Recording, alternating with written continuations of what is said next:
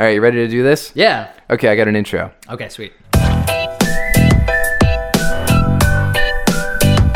Spoiler alert! Here is this week's show with Sweets and Slaney. I got a MacBook Air like a month ago, but I just hadn't installed Zoom. So I was like, oh God, I got to install all this stuff. You got another new computer? You just bought yourself an iPad like a few months ago.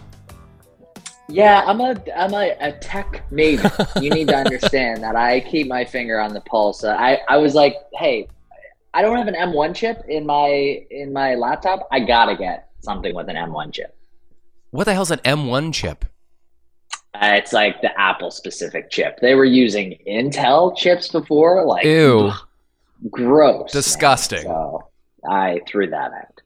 No, I wasn't able to keep my laptop from my last job, and I needed a new laptop because the last laptop I had was the one that Ross sold me that had no business doing anything for me anymore. So I locked it in. I mean, it's very reasonable that they held on to your really nice MacBook that they gave you like a year ago. It would almost be like a scam on your part to swoop in, do a job for a year, and just keep the $4,000 computer. Yeah, not even a year, like 9 months. Yeah. So yeah, no, I totally appreciated that. I was trying to buy it off of them, but he was like, oh my God, this was actually a really good lesson at this point. He was like, the person we're hiring asked for a laptop. And he's like, when you're hiring, the person that you're hiring has so much leverage. Yes. If they want something, like, you basically got to give it to them. And it was refreshing to hear him say that. Yeah. Well, and I bought a MacBook when you and I were living together. It was like 2013, I guess. And it's not my main computer anymore. It's like my third computer, but it works. Like, I could still use it for streaming or whatever. And sometimes I do. And so I think you'll get longevity out of your investment. Nice. Pumped to hear that. So we should explain the distance between us. You were potentially exposed, my friend. Well, yeah, I'm not sure how we're classifying exposures anymore. I would say, I would say I was exposed for sure. I was definitely within like 3 feet of people that have had COVID. We were outside, but also at one point I was like in a truck cab with someone that has COVID. So no one in the class has tested positive except for the instructors at this point. So we're like kind of just waiting for that sort of ball to drop, for lack of a better. Are these people in your personal life then, or is it your instructors who you were close to? Instructors that I was close to, but also Jen's dad has COVID, and her mom just tested positive, and like Colin and Kath have COVID, which we haven't seen any of these people in a week to this point. We're testing every day and still getting negatives, but it seems like the trend seems to be like people are testing, being negative, getting symptoms, still being negative, and then about like 4 days into being really sick, finally testing positive, and you're like, oh, okay. Well, that's why when you gave me the heads up and you kind of put it in my court for today, that's why I figured best if we do this distantly, because you kind of had a scratch in your 100%. Throat on Wednesday, and you might still be negative now, but who knows about tomorrow by breakfast, right? 100%. I've been like hypochondriacal for sure, as you know, about COVID, but like actually after the last couple of days, I'm like, I feel really good. Well, that's really good. Jade and Drew had COVID a week and a bit ago, and in fact, I think they're just free of it maybe less than a week ago. And we're going to see them this evening because, by next week, maybe Becky and I will have it. So let's try and get in what little social interaction we've allowed ourselves while we can, because it seems rampant yet again. Yeah. So what's new with you? What have you been watching? Are you taking in any of now I was going to text you to specially request you wear your Masters t-shirt because it is Masters weekend. Yeah, it is. And Tiger's doing okay, right? Tiger's, against all odds, his leg was pulverized. I think they were talking about like having to amputate it at one point. He is in pain on the golf course. He toughed it out, got to the golf course, has been grinding, like playing good golf, and like is using his clubs basically as a cane as he's walking. He's kind of wincing. Like, him making the cut is a huge achievement. I want so badly, like, it will be the greatest thing in sports if he makes a decent run here, because just the odds that he faced coming back, it's really something. If he wins this, it will be the greatest sports moment in the history of sport. Well, it was one of the great moments, certainly one of the great golf moments last time he won the Oscars. Yeah. The Oscars, the Masters. Yes. Yeah. Same thing. And there's basically it. Yes, it's the Oscars of golf for sure. It for sure is. There's a lot of pretension and problematic older violence. Violence. People are getting hit. Yeah. There's certainly some beefs, but anyway, so yeah, if he were able to, and it's funny, like listening to him talk about it, he's like, it's supposed to be cold and stormy tomorrow, so I think some people are going to drop. I just got to get out there and handle my business. Yeah. Like, go Tiger. What a psycho. And I mean that with the utmost respect, sure. But like, what an absolute lunatic. Jen was like, does he have to be doing this? I was like, absolutely not. Like, he's proven it already. Force him to, I was like, no, he wants to do it, and everyone wants him to do it. Like, he's a rating monster for sure. I remember when he won the Masters in 2019, and even that was like considered this exceptional comeback. I remember saying, incredible, because my family has always like followed Tiger very closely. Like, I don't care to watch professional golf at all, but it's always been in my orbit because the rest of my family cares about it, and it's usually on mute at Sunday dinner. And I remember asking, now that he's won again and it's this great comeback, isn't this the right time to retire? Like, shouldn't you now raise your fist high and walk into the sunset? And my whole family was like, no, absolutely not. They wouldn't even hear that suggestion. They're like, nope, that's wrong. Nope, no way. And I'm like, why? And I guess this is why. Well, kind of this is why, but also he hasn't, like, the one main goal, I think, for Tiger at this point is getting more majors than Jack Nicklaus has. Oh. Jack Nicklaus is at like the top of the charts. I don't know where they rank as like tournament wins versus majors, but definitely I think he would need to catch up in both. And I don't think it's in sight really for Tiger anymore. I think it's kind of... Isn't it probably way more challenging now? Like, there's more of a machine about professional golf, and there's certainly way more professional golfers. And so it seems like there's way more competition for Tiger than there was for Jack.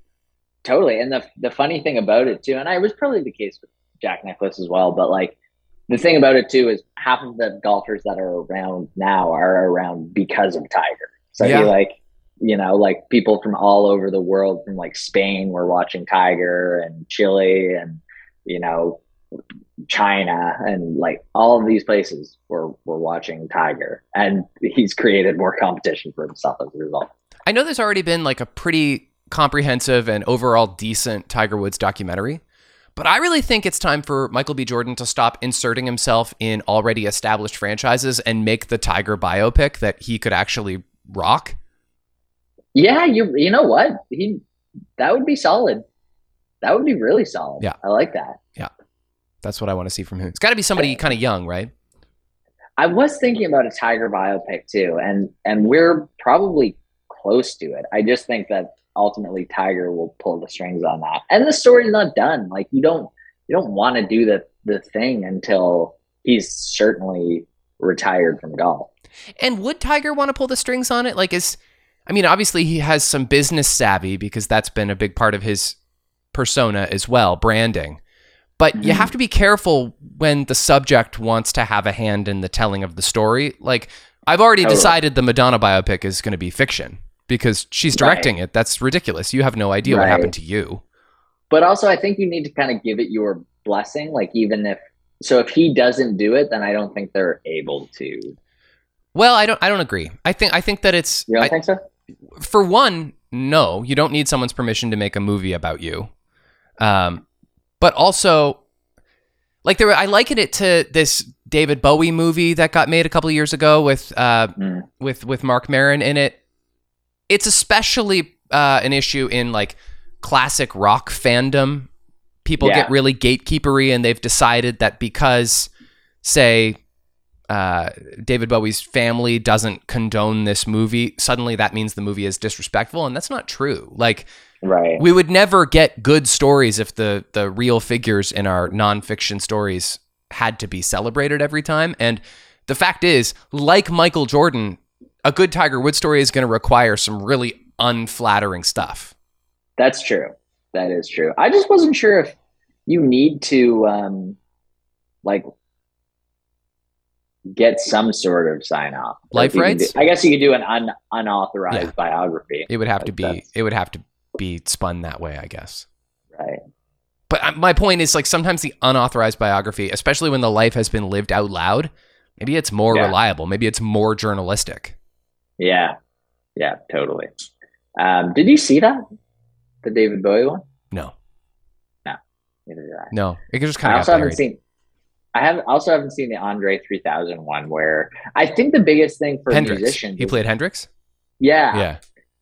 The biggest, and they didn't sign off on any of the music to be used. So it's like, it makes it tougher for sure. Like, it makes it impossible. And I think we talked about it recently. They're doing the same thing with Billy Joel now, but they don't even have his life rights. And so, I mean, I don't see why they can't just call their character Billy Joel if he's not going to sing Billy Joel songs, but I think that's part of the problem.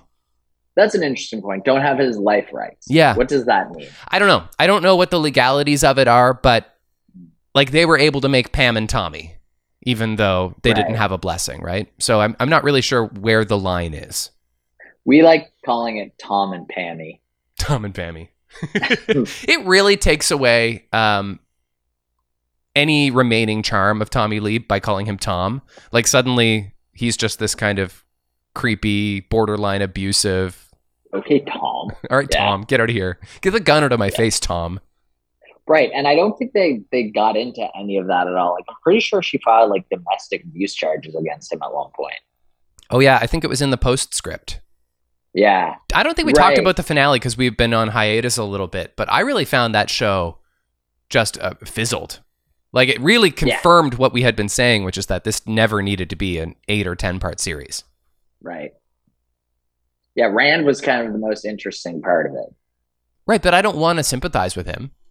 No, it's fair. Similarly to The Dropout, and that's a good segue, actually, because that wrapped up this week. Did you finish? Yeah. No, it's one of those shows where I'm not excited to watch it at all. Yeah. Anytime that we finished that Life and Beth show, I think I told you. Yep. We've got another couple shows on the go, but we've kind of put that on the back burner for now. Okay. Yeah, okay. So the Dropout finished, and similarly to Tom and Pammy, it just kind of ends. And it's unfortunate because there's so much buildup to when they throw the book at her, and then they kind of don't. Like, I don't want to spoil it for you, but essentially you realize that things are going to get bad, and they jump 6 months ahead, and Theranos is over. And it sucks. It's like, it's really disappointing. And now they're trying to leave the door open for a season 2. Like, Seyfried has said that she wants to, but like, once you see the end, you're like, well, okay, they didn't put any of the trial in here, so maybe there is some more episodes. Yeah, they knew what they were doing there. Yeah. Yeah, I just find it so frustrating to watch. I guess so. I just think she's very good. I think that she did a great job, and the rest of it is a bummer. It's sad. Right. That's the thing. It's like, it's frustrating to see her, like, you totally get lost in the fact that it's her. Like, she's incredible in it. Yeah. But it's just overall, like, stressful. You know, they're not making deadlines. She's like putting people through giving everyone the runaround. And that's the story of Theranos. And I get so I don't know frustrated with Sam Waterston's character, George Schultz. He's like such a friggin' sucker for her. The way he talks to his grandson, it's really upsetting. Yeah, and he's like, you're good. And she's like, I think we're going to have a great partnership together. First they tell you you're crazy, and then you change the world. Yeah. They've got one more Super Pumped that's coming out this week. I've been watching that in spite of myself. Yeah, and you're hating it, but you know what they're doing? You know what they're doing with season 2 of Super Pumped? Facebook. Oh yeah, that's a bad call. Why would you go to Facebook? Why would you go anywhere near it? I mean, like, there is more story to tell. I mean, I assume they're not going to tell the Facebook origin because nothing could be ballsier than to try and top it. But I also think let's just leave that door open for, Fincher Sorkin, should they ever want to, because sometimes they flirt with the idea in the press. Oh, really? Yeah. I don't know. I don't think it's ever going to happen, but like generally whenever one of them puts something out, they get asked. So there's obviously so much more Facebook story to tell. Do you think you'd ever do a sequel? And they both just kind of say, well, if we can get the right people on board. Right. This is like if Ashton did Jobs after Fassbender. Like, why would you do it? Right. Yeah, I don't get it at all. Anyway, Super Pumped is weird. Not knowing anything about the guy, like halfway through the series, you know how they established this relationship with his mom, Elizabeth Shue? Like halfway through the series, she dies in a boating accident. And his dad is also irrevocably injured. But like he is really not impacted by it at all. He just kind of keeps marching on. There's a lot of sexual misconduct cover-ups within the story, and it's just illuminated what a lousy management the team was. And it certainly doesn't make me want to get behind the wheel of an Uber. Not the wheel of an Uber, but into an Uber. You don't want to start driving. I don't want to drive for Uber. But I don't know. It's just sad. And like I said, I'm kind of sick of all of these douchebag Silicon Valley shows. Yeah. Yeah, I'm trying to think of a good, like, I don't know, like other startups that you could even use, but they're all kind of like owned by the same people now. Yeah, because everything kind of gets boiled down into a capitalistic monolith. God, what a world we're living in. I know. What else you watching? So Upload season 2 came out. Yeah, we're kind of watching that. You're the only person I know who likes that show. Who's ever watched Upload? It's not awful. No. There's parts where I'm like, is this a bad show? But it always kind of brings me back. There's a couple of funny things. It's Greg Daniels, right? It's yeah. And Greg Daniels' son is like basically like a key part of it. Like he is getting so much screen time because he kind of plays the Darcy Carden character, Janet. He's essentially like the AI who's like doing everything but he's kind of a lousy AI. Isn't it interesting that you make that comparison considering Greg Daniels and Mike Schur were partners for so long? Yeah. Ooh, that's kind of shady. It kind of feels like maybe Daniels didn't have as much originality. It is a bit weird. Yeah. Like there's definitely some comparisons there. And Upload kind of is like the good place because it's a place you go after you die, but you're just uploaded there, right? Right. Oh, yeah. I'm sure we made that comparison a year ago when we watched the show the first time. Yeah. That's so weird. But so yeah, we're watching that. We watched this. We were between Dune and this movie Moonfall on Amazon Prime. You've seen Dune. You were going to rewatch Dune, or were you going to watch? We were going to rewatch Dune. Okay. Because we were like happy enough to. It's on Crave. Yeah. You're like seeing it high def on your own TV. That's cool. Like I'd rather watch it that way than a shadier. You could have watched the David Lynch version. I don't know if I'm in for that. No, I don't think so. But so we watched Moonfall, and it was a bad movie. Who was in that? That rings a bell.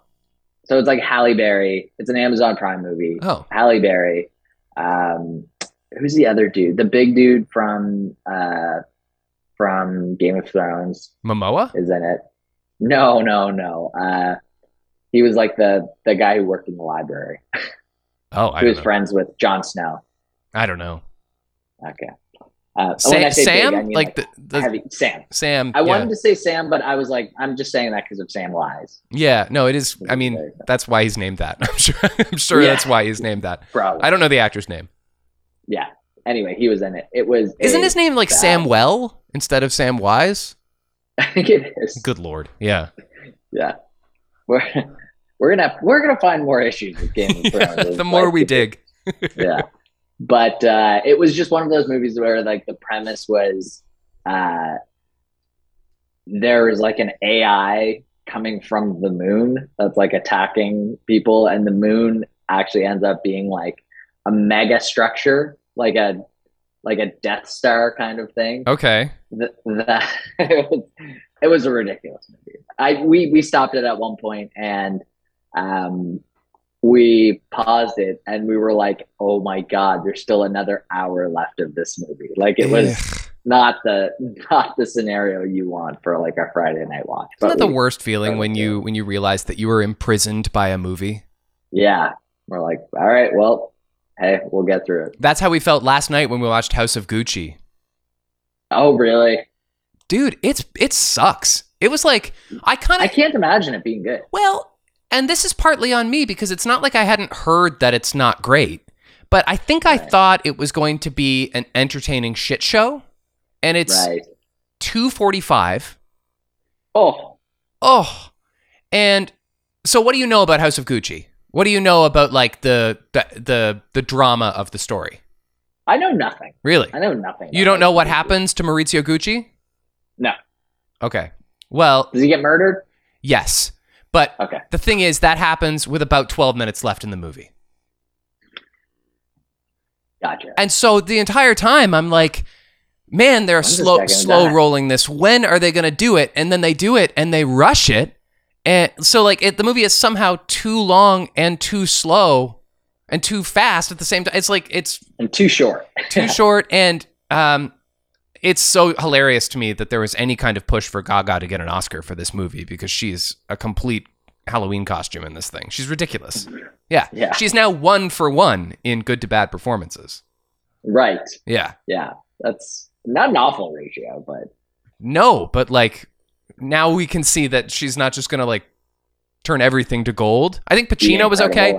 Driver's always good, but like just in general, it's a stupid movie. It was stupid. Was Jared Leto in that one too? Yeah, that's the one where he's bad. He's bad Daniel Day-Lewis in it. And he's like fat and he has like a bald head.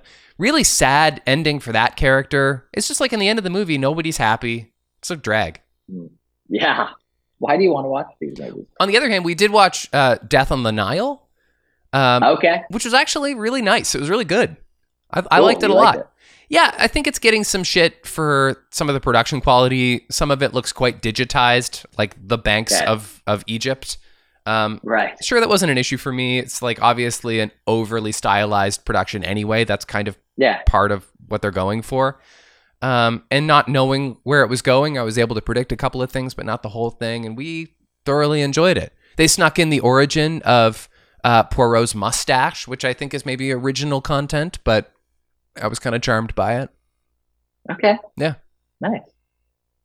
I still haven't watched the first one. Murder on the Orient Express. I've seen both of those movies, in fact, like the 70s version and the Branagh version. How does the 70s compare to the Branagh version? Well, I saw them out of order, so I don't know. I kind of don't like the story as much. I think that the mystery is better in Death on the Nile. Oh, cool. But yeah, they're good. I like a whodunit. I think most of us do. Have you watched Clue? Yeah, I love Clue. I still haven't seen it. No, you should really watch Clue. Clue's great. Yeah. We've been rewatching Malcolm in the Middle because it's on the Plus now. So I loved Malcolm in the Middle when I was a kid, and Becky had like never seen it, or maybe she saw 1 or 2 along the way. And I'm so delighted to see that it holds up. It's so funny, and it's obviously really well performed. It's oddly like woke, like it's a pretty progressive show for having been 20 years ago. Yeah. We're laughing through the whole thing. It's a joy. That's awesome. Yeah. Anytime I see like a clip brought up on Reddit or something, it holds up. Yes. Like it's funny. It's interesting how much I don't necessarily relate to Francis, but like he is with a bullet, my favorite character, like sent away to boarding school. I just find him hysterical. And it's kind of a shame that Christopher Masterson like didn't have any success beyond that. And I know the Mastersons are complicated, although I don't necessarily want to assume that they are guilty of the same crimes. Right. But I think he's like very, very charismatic and funny in kind of like a Neil Patrick Harris way. Yeah. I was going to ask, who do you think kind of carries the show? I mean, probably Cranston. But also, also Frankie Muniz. I think I think it's a great ensemble. Yeah, I saw something recently where he refuted that. He was like, I didn't actually like forget recording all of Malcolm in the Middle. Like there's this misconception out there that he said like I don't remember a single thing. Right. And people are like, do you have amnesia about?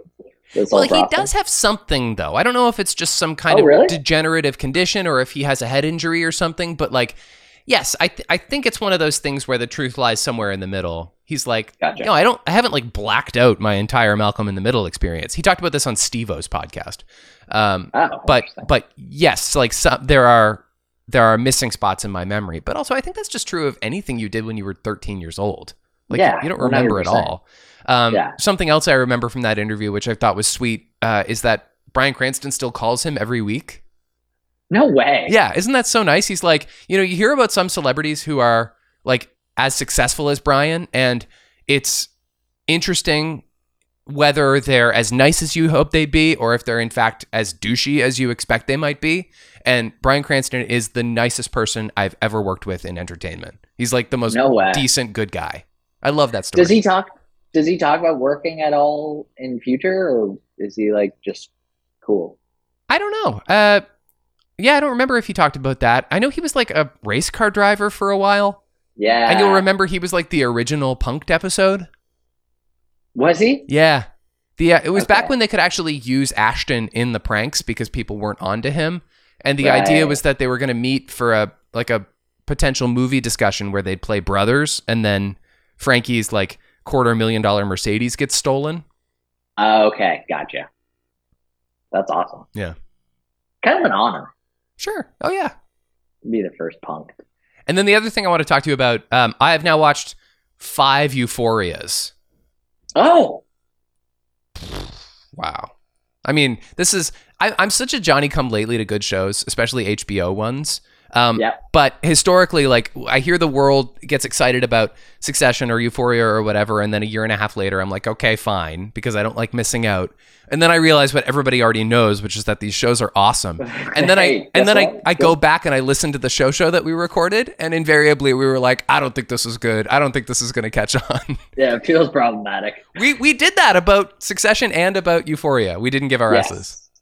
I knew it for sure about Succession, which we like notably went back on. Yeah. Euphoria, I wasn't sure. I think we were both just like, we were uncomfortable. Yes. Like, we don't want to keep watching it. It seems decent, but like, it feels weird to watch these kids do these never things. Stops being stressful. No. Holy. No. And you're 5 episodes in. So 10 episodes the first season, 10 episodes second season? I don't know. I think, it's probably something like that. But like, it moves at a clip, and there's some real bad people in the show. I don't know how to talk about it, but it's like it's all I want to watch. Like, now I'm not going to watch anything until I've seen them all. Yeah. All right. Legit. Yeah. Legit. I don't know if I'll go back and watch it, but I'm certainly interested by the season 2 finale. And might just I can't do that. I can't start something in the middle and then go back to the beginning. I'll just find that to be a waste of my time. But right. I think you've probably seen enough of them now to keep going from where you are. I think so. I'll check the temperature when the 3rd season comes out. If people are like, we're fully in on Euphoria again, I'll be like, okay. I mean, like Succession, it's a long wait before there's going to be another season. Oh, yeah. Yeah. So the Grammys were this weekend. I'm over the Grammys. I don't watch the Grammys anymore. But I texted you because Bo got a Grammy, and we've been kind of tracking his journey to the EGOT. He's now halfway there. Yep. We kind of saw that coming. Emmy Grammy?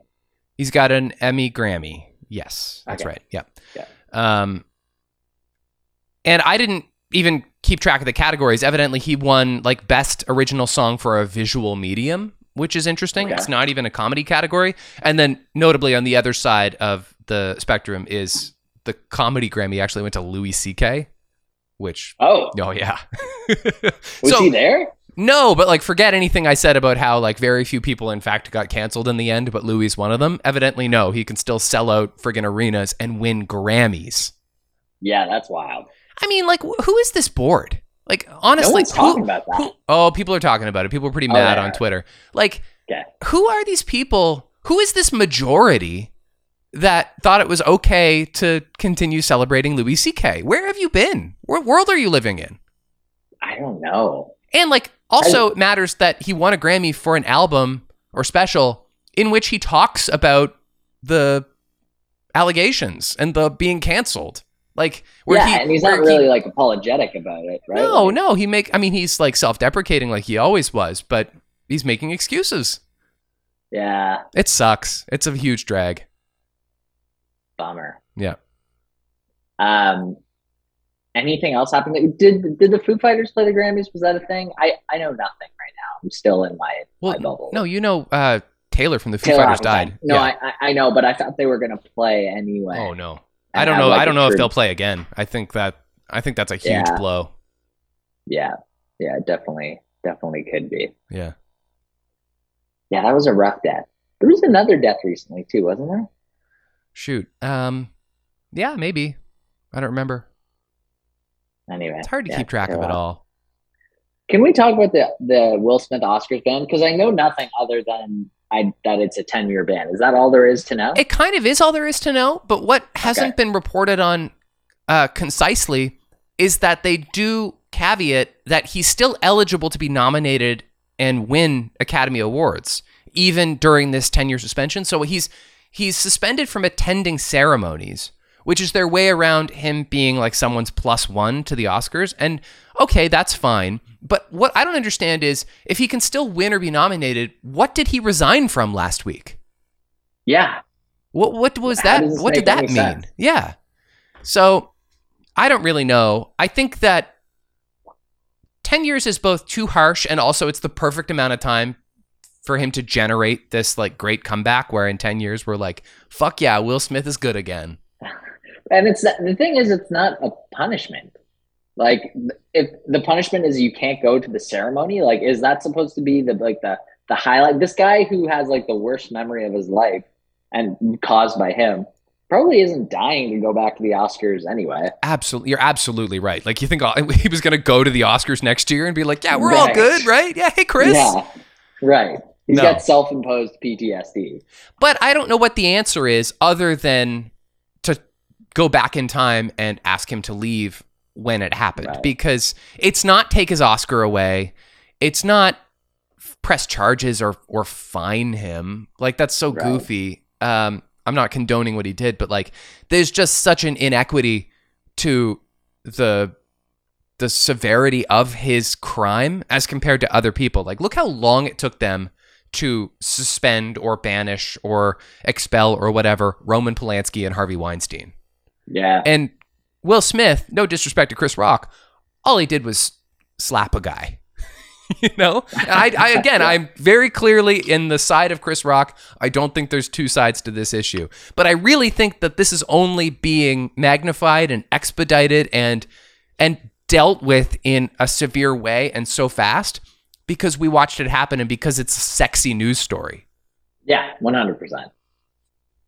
Yeah, 100%. I think that's essentially what Chris Rock is going to say when he finally puts it in, if he ever does. I think he's going to be like, Will Smith's not a bad guy. Like, that would be interesting. I think he's going to be like, shitty right then. He was really shitty. He was the worst guy in that moment. But like, he's not always like that. Like, we've had 20 years of not that. Yeah, but I don't know if that's true. I think that it's an interesting moment because he's like the other Tom Hanks of Hollywood. And because in terms of fame, a really interesting analog for Will Smith is Tom Cruise, who has been openly kind of perceived as a lunatic for essentially decades now. And we're able to sell a Tom Cruise movie. And most of us still accept him as this like really awesome movie star. But we also know, but I don't want to hang out with that guy. That guy's weird and a nutcase. Right. And I think for some reason we thought that Will Smith wasn't that. And I guess it's just because there's less evidence to suggest the opposite. But here we have ironclad evidence that being that famous is weird and it messes people up and it's illusion shattering, I think, about fame. It says that despite what good marketing and good actors can convince you, celebrities are not like us. These guys are weirdos. Yes, 100%. John Hamm was talking about Tom Cruise this week on Smartless. I don't know if you heard that at all. Yeah, he's in the new Top Gun movie. Yeah, and you're like, you expect everyone who works with Tom Cruise he's the best. You know? Everybody talks about his hardworking, and professionalism. Everybody he gets says there that first. he's and the guy who there really, last. he's a good leader on set, which honestly I believe. Like I believe Tom Cruise loves movies. Yeah, right. He wants to get the thing done and work hard. And people think he's nice too. Like when they work closely with him, Right. they also kind of gather that he seems like a nice guy. I don't believe that he's Dude. funny. I don't believe that he's interesting, but I believe that he's a good scene partner and that he's nice. Except for I when you're think not he- wearing your COVID mask and he screams at you. I think he's interesting, but maybe for like, No, but like, do you Maybe think he because tells a of good big story? Do you think that like at a dinner party, Tom's like, all right, guess what happened to me last night in the parking garage? You're like, oh, fuck. I mean, I think he's probably charismatic. Like you got to I think, guess. and I would associate that with storytelling and stuff too. And like performers are typically performers. Like they want that spotlight on them. They Yeah. want to like tell a tale. I mean, you're right. I'd be crazy to argue that Tom Cruise is not charismatic, but he's more interesting when like Simon Pegg or Cameron Crowe are writing his dialogue. Yeah, It's kind of what I That's mean. Like that's true. just the Scientology of him kind of makes him appear like a shell of a human, and maybe that's Yeah. for the best because when he extemporizes, he gets footprints on the couch. I'm just thinking about this. If Tom Cruise tomorrow put down Scientology, I would be a huge fan. Oh, I think. absolutely, yeah. Like I think everyone would be like, "Holy shit!" Well, I mean, like, look how excited we got for Laura Prepon when she did it, and she's not Tom Cruise. Like Laura Prepon, or is it Leah Remini? Is she the other one? Like when they come out and they're like, "Oh yeah, Scientology is bad. I shouldn't have done that." We're like, "Oh, standing O, good for you." And I've heard, I think it was Leah Remini say, I'm right about that, right? It's her. I've heard her say that Tom Cruise could single-handedly shut down the Church of Scientology. Yeah, that's interesting. Yeah. I think he has so much to gain from it though, so he Oh won't yeah. do it. But like, imagine just tomorrow, that would be the news story. This is one of those like show moments where if it ever happens, we're just gonna look like Yeah. I we mean, called the prospect. the thing is, we never would have had a "Never Trust Tom Cruise" slogan because it seems so obvious. Yeah, that's true. That's true. He didn't seem like someone who was kind of like lurking in the depths. Post couch jump, he's been. And then the other thing I'd say about Will Smith is that as much as I've enjoyed tons of his movies, and I do think he's a good actor, I don't think there was a very strong chance he was going to get nominated for an Oscar in the next 10 years anyway.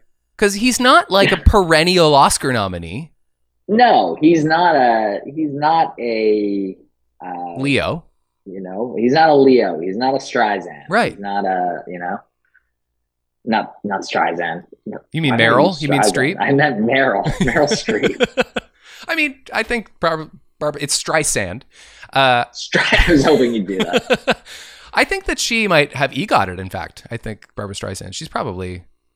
She Oh, yeah. definitely would have an Oscar and a Tony, and I bet a Grammy. I don't know about an Emmy, but that would be easy if she was chasing it.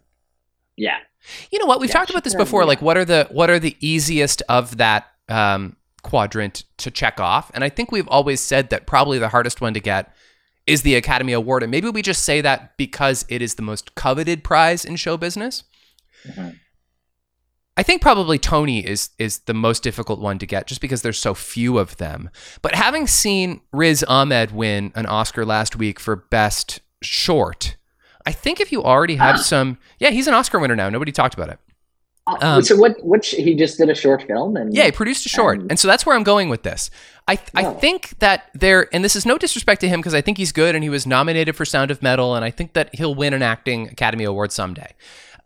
But I think if you already have star power, you can win an Academy Award. you can figure it out. It just can't be necessarily an acting one. If you're good with winning one of the below the line ones, you will get fast passed to the front of the line. Like if you, well, I mean, this is how Shaq just won an Academy Award. Like, Yeah, and Shaq and Steph I'm not Curry saying that won. movie's not good, but like I think that's also how Riz won an Academy Award. I don't know how involved he was in the making of it, but like if I'm an Academy voter and I'm 85 and I'm not really paying that close attention and I'm certainly not investing in watching the shorts, I'm looking at the nominees and I'm going, Riz Ahmed, I recognize that name. Check. Yeah, and I feel like did he get an Emmy already? Riz? Yeah, I think he might have won for The Night Of. The thing about Tonys are the sheer volume of work Mm-hmm. is so insane. Yeah. Like you're putting on a performance a day. You're recording a movie every day where you might be, you're definitely in front of a live audience and you're probably singing. Yep. Yep, very possibly. Well, and if you do win the Tony, what are the chances you're not going to win a Grammy also, especially if you're like a composer? Like if you're a Lin-Manuel, you win Best Original Musical, the original sound recording that you also wrote and produced is going to win a Grammy. Yeah. So that's 2 right there. That's 2 right there. And then they're going to make a documentary about the making of the show, which is this cultural sensation. You're going to win an Emmy for that. That's right. And that's how he got those 3. Yeah. It's a tale as old as time. I liked it. You just reminded me of a joke because you mentioned Lin-Manuel. One of the jokes in Upload was like their angels were going to take them around New York. Yeah. And one of the like dumb friend was like, "Oh, can't wait to see that famous bean." And the other guy's like, "Well, that's Chicago." And he's like, "Oh, well, I can't wait to see the bridge." And he's like, "Which bridge are you talking about?" And he goes, "Hamilton." He's like, "All right, let's go." That was fun. The only other thing I wanted to talk about relating to Will Smith is Saturday Night Live with Gerard. Yeah, it was. I love Gerard Carmichael. Me too. I think his specials are great. I actually haven't watched the special yet. I watched it. Should do them. Yeah. Did you love it? Because everyone's saying how incredible. Well, it's a really good piece of art in like a Nanette kind of way. And it has some laughs, but like it's very singular. It's about one thing. He sits on a stool and the audience like prods him with questions. And it has you wondering if they're plants, because the questions are like anti-heckles. There's such thoughtful, carefully worded questions that like prompt him into like the next phase of this. And it is entirely focused around his coming out, but also how his family will deal with it, because it becomes clear that like, though they know about his sexuality, some of this stuff he's saying to them for the first time through this special, and they're hearing it for the first time at the same time as you. And that's pretty hardcore. But yeah, it was a really great piece of theater, I thought. Right. Cool. Yeah. I thought he did a really good job doing his monologue too. That's why I bring it up, because he indirectly talks about Will Smith the whole time. And then the whole show is not about Will Smith. They do a Will Smith sketch, which I thought was cuttable. I thought if they weren't going to open on it, and they opened on a Trump sketch, which I hated. I think that was a huge mistake. They should have opened on Will Smith. It was the story of the week. But then the sketch they did about Will Smith, where like there's these 2 randos sitting next to Will Smith at the Oscars. They're like seat holders. Yeah. That was a stupid sketch. It wasn't worthy of the moment. Yeah. Yeah, no, you're right. I liked how in Update they went after him for the first like 30 seconds. I felt like that was good. But yeah, you're right. They probably should have opened on something a little fun. And I thought the QVC doll maker sketch was the highlight. I thought it was so crude but hilarious. Yeah, he was good in the things he was doing, but I didn't think the episode at all was like was top 10 in any way. Oscar Isaac tonight. No, Jake Gyllenhaal tonight. Really? Oscar Isaac next week? Maybe you're right. Oscar Isaac was like 2 weeks ago. Oh, yeah. Oh, yeah, the janitor sketch. Yeah. All right, okay. You haven't refreshed your tab in quite a while. Well, honestly, like I think the Oscar Isaac episode was not that memorable overall. And I haven't seen promos for Jake's episode. So maybe that's what happened. I actually thought they were kind of funny. It was him and Bowen Yang and Camilla Cabello. And I just sent the like promo reel on Instagram to Colin because they're kind of funny. Yeah. All right, I got a couple of things we could rattle through. Okay. We might actually hit an hour after all. Bennifer 2.0 engaged again. Yeah, I didn't know if this was news. I'm happy you brought it up because I saw that like Jennifer Lopez was talking about her engagement ring, and I was like, oh yeah, they're engaged. And then I was like, wait, did I know they were engaged? I just kind of like assumed once they got back together, I assumed they were engaged. But sure. Honestly, like this is simultaneously the most romantic story of all time and the greatest circus of a love story I've ever heard. Yes. I love it. I love that they're back together. I like, and unironically, I think it's great. But also, I do too. But also, they're both nuts. Like, why are you moving so quickly like at this? Like, what is the matter? Neither of them have learned any lessons. This is Jennifer Lopez is like, fourth marriage. Oh, yeah, but maybe her fifth or sixth engagement, because she's been engaged to him twice and never married to him. Oh, is that right? And Okay, she was engaged to A-Rod and never married to him. Was she engaged to P. Diddy? She was married to P. Diddy. Married to P. Diddy. She was married to Mark Antony, and she was married to a third guy, like another guy. So there's at least 5 guys and 5 engagements, but only 3 marriages, but there might be 4. Wow. Yeah. And then Ben's like, it's because she was waiting for me. Yeah. And like, I really like him, and I have nothing against her, except it just seems like they should each have their own place and hang out a lot. Did you go down the road of like, are they gonna have a kid? Is that possible? Oh, I think that's a bad idea. I think they shouldn't. Is there a realm where that could happen? I think that Ben Affleck openly really loves his kids. I think he's, to the best of his ability, a really conscientious father. And so if he were to have another kid, I have no doubt that kid would be loved and certainly set for life. But it just seems like he often has his hands full with his own emotions. And so it's best if we just don't complicate his life anymore. Fair point. Yeah. And I also can't imagine what Garner's thinking. Like, oh, Lord. Yeah. Like, oh, Ben. Yeah. And Damon. Yeah, and Damon. Although he's probably just a supportive buddy. Like, sure, man, get yours. Be safe. All right. Yeah, I guess they're back together. Okay, no one's talking about this, but we ought to. You know the actress. You know the actress Brittany Snow from Pitch Perfect. Yeah. She's in like Hairspray. I think she's got red hair now, but yeah, she's often been blonde. Okay. She's like really funny, and it's kind of a strange thing that she hasn't been more successful, but I guess she's promoting. She might be in this movie X, you know, this horror movie that's out right now. Anyway, she was on Justin Long's podcast, and I'm the only person in the world who listens to Justin Long's podcast, which is... That's not true. I know of a couple. Okay, fine. I think it's every bit as good as Armchair Expert, but Armchair just kind of like sucks up all of the air in the room. And I think Justin Long's really good. And she was on his podcast this week, and the podcast is small enough that this story wouldn't make news, and maybe she's not famous enough either. But it's notable because it involves Ellen DeGeneres being a villain. She tells this story about having been a guest on Ellen, and in the pre-interview, it comes up that when they were making the Pitch Perfect movies, one of their ways to blow off steam at the end of the day was to go to karaoke bars. And her go-to karaoke song was Gangster's Paradise. And so they asked her if she would do Gangster's Paradise on the Ellen show. And she's like, I don't think so. Like, I think I'm too shy for that. That sounds kind of embarrassing. And they're like, well, what if Ellen did it with you? And she's like, okay, fine.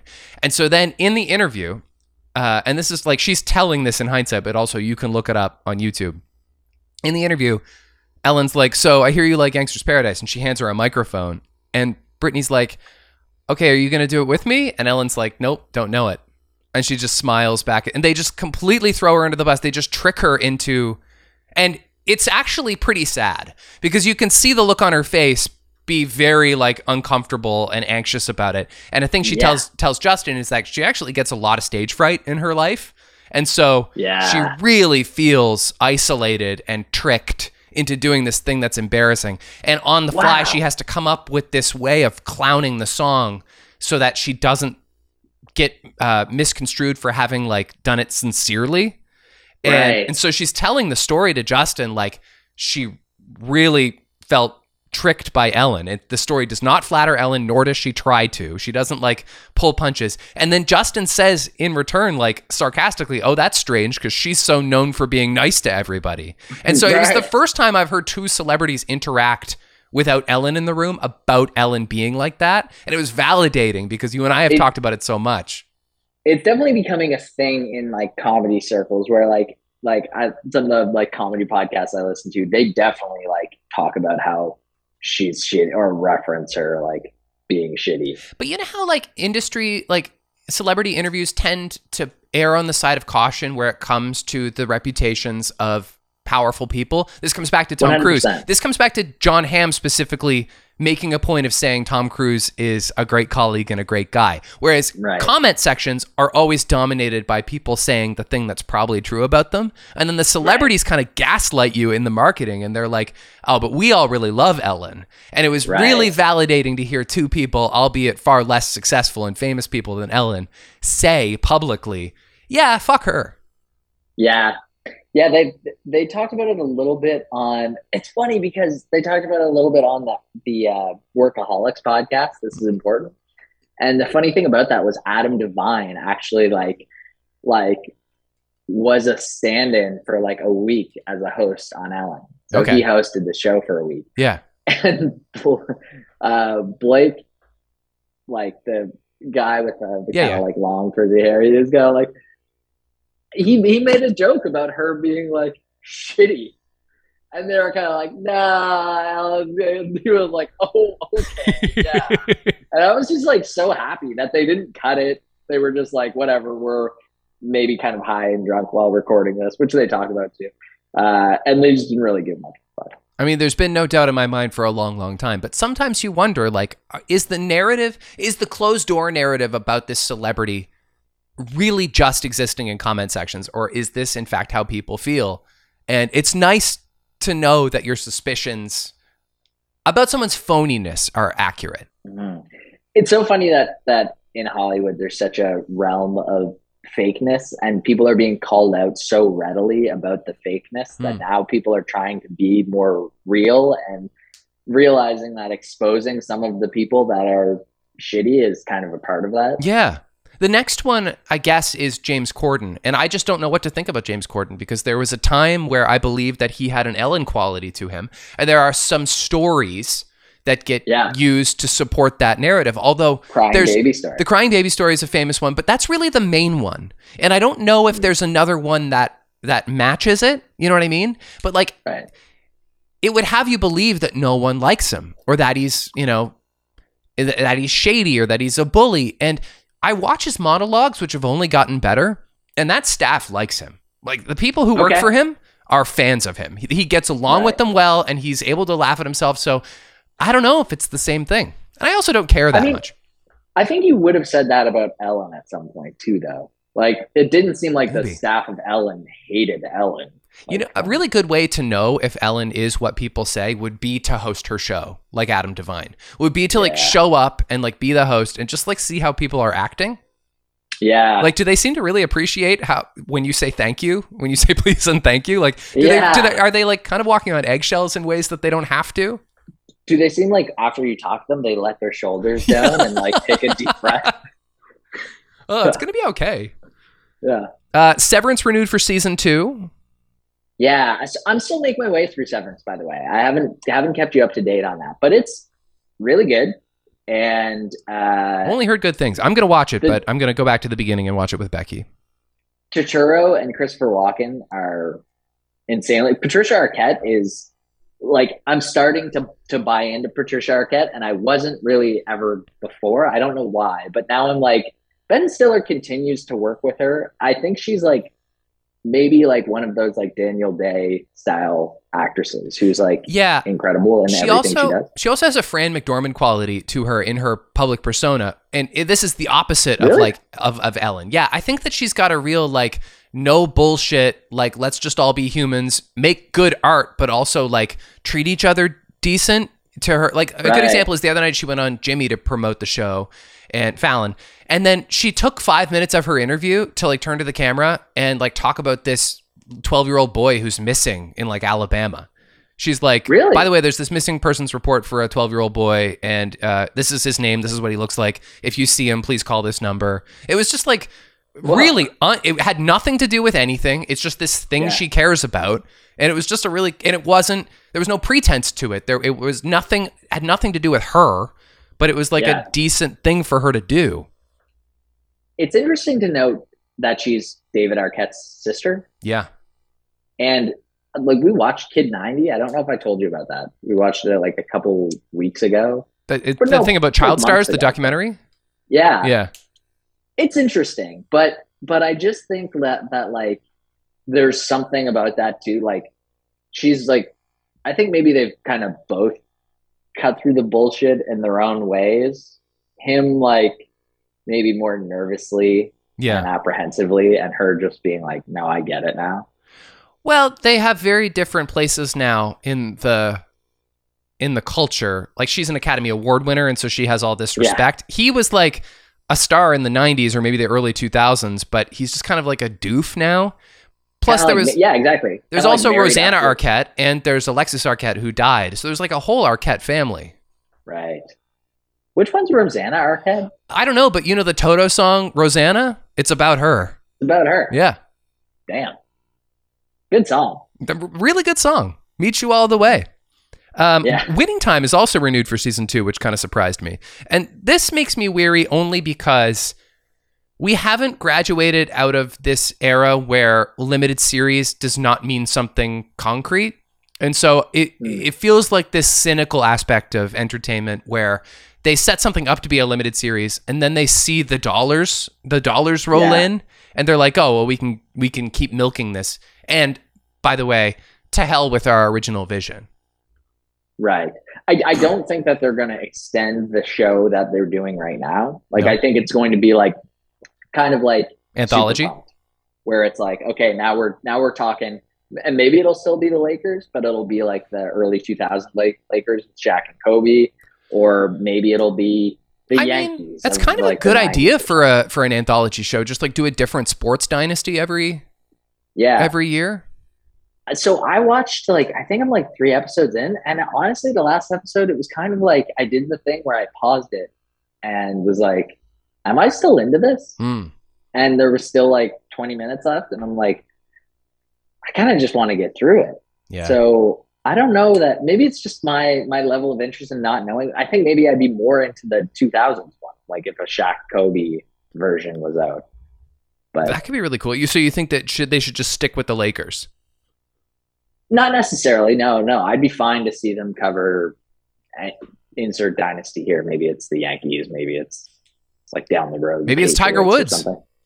Maybe it's Tiger Woods. Winning time with Tiger Woods. That would be cool. He is a winner. He has had some winning times. Yeah. I feel like they could do like Tyson. Oh yeah. Like that would be, I don't know. You remember the Donald Glover, Mr. and Mrs. Smith TV series that they were going to do?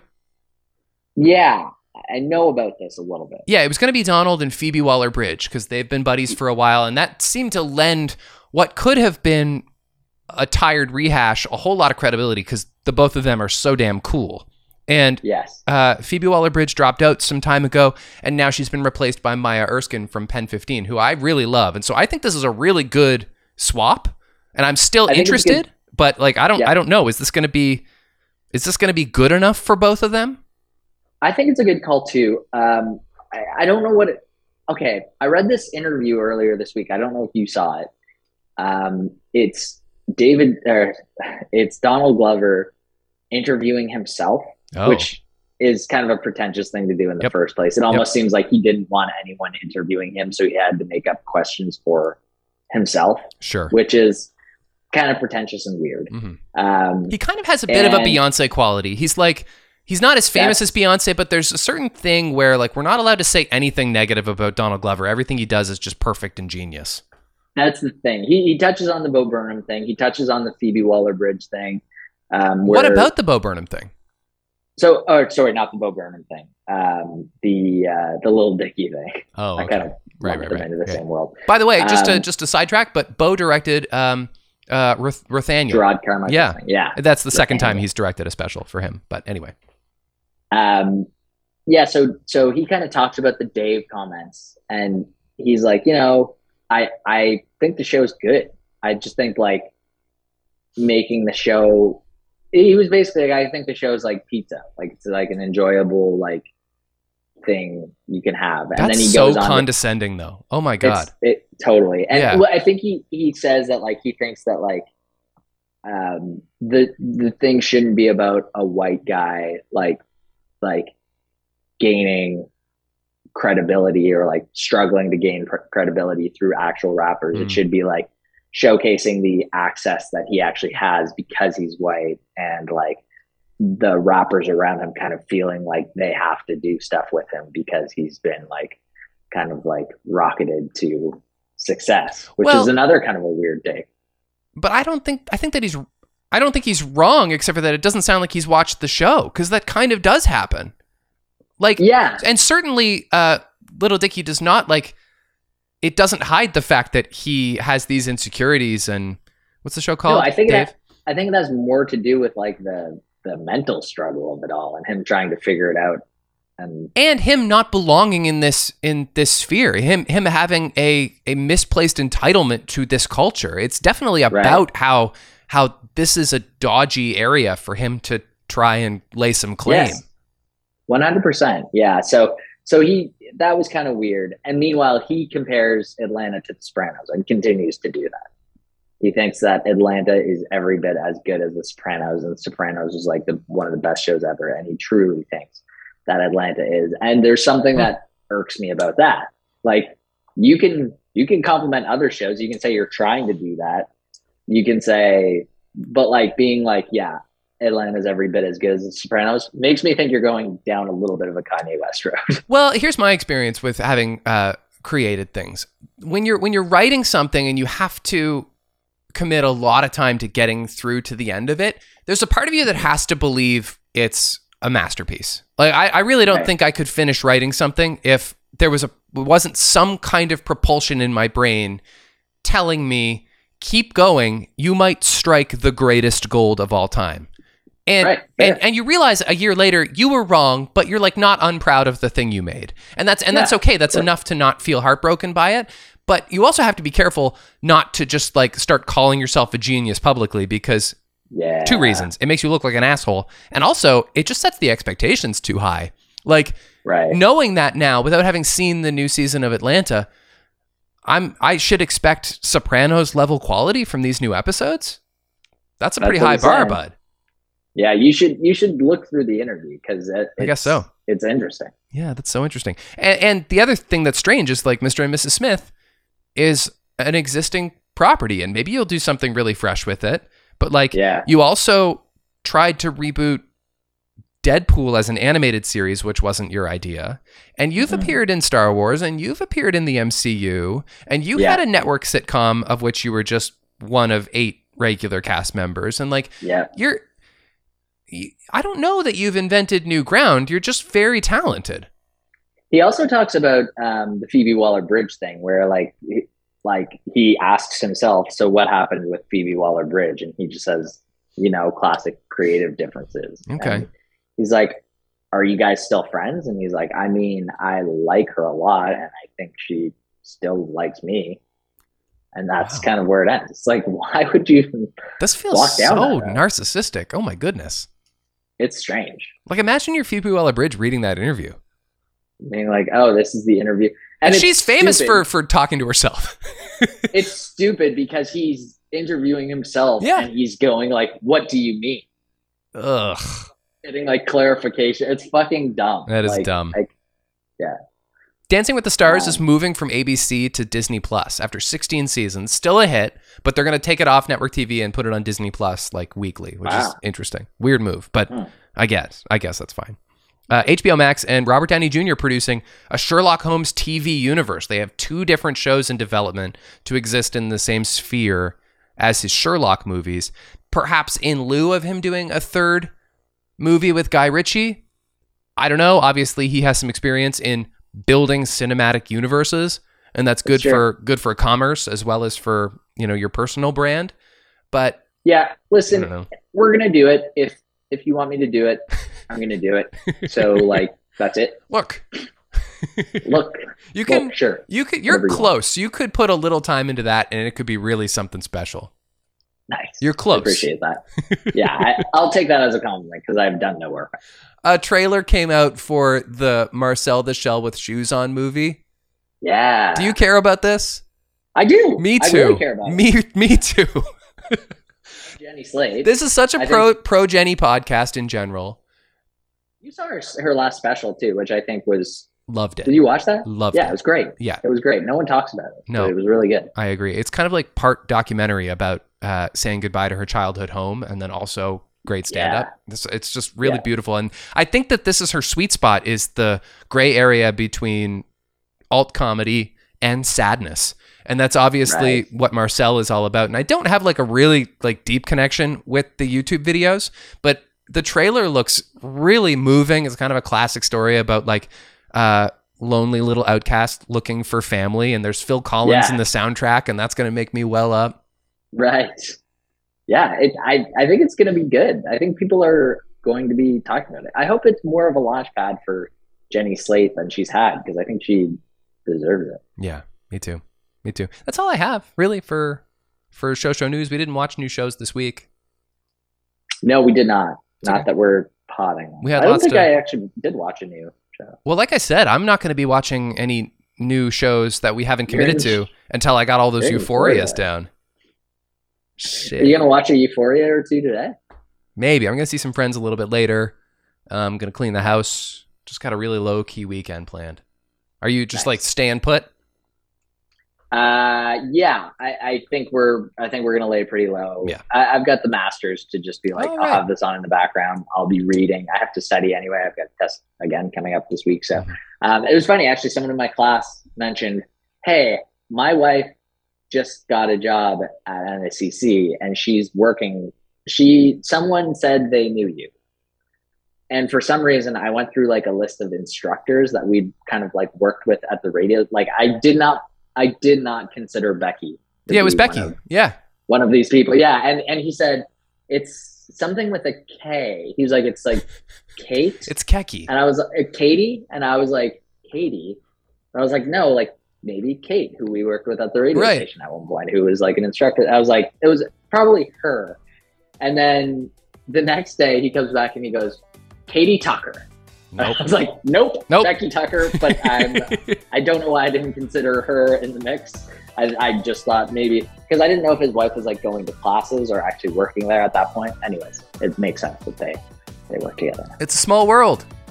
It's a small world. See, the thing about Will Smith being so prominently in the news is that we have to address his shit earlier in the podcast, and then how do we end the show?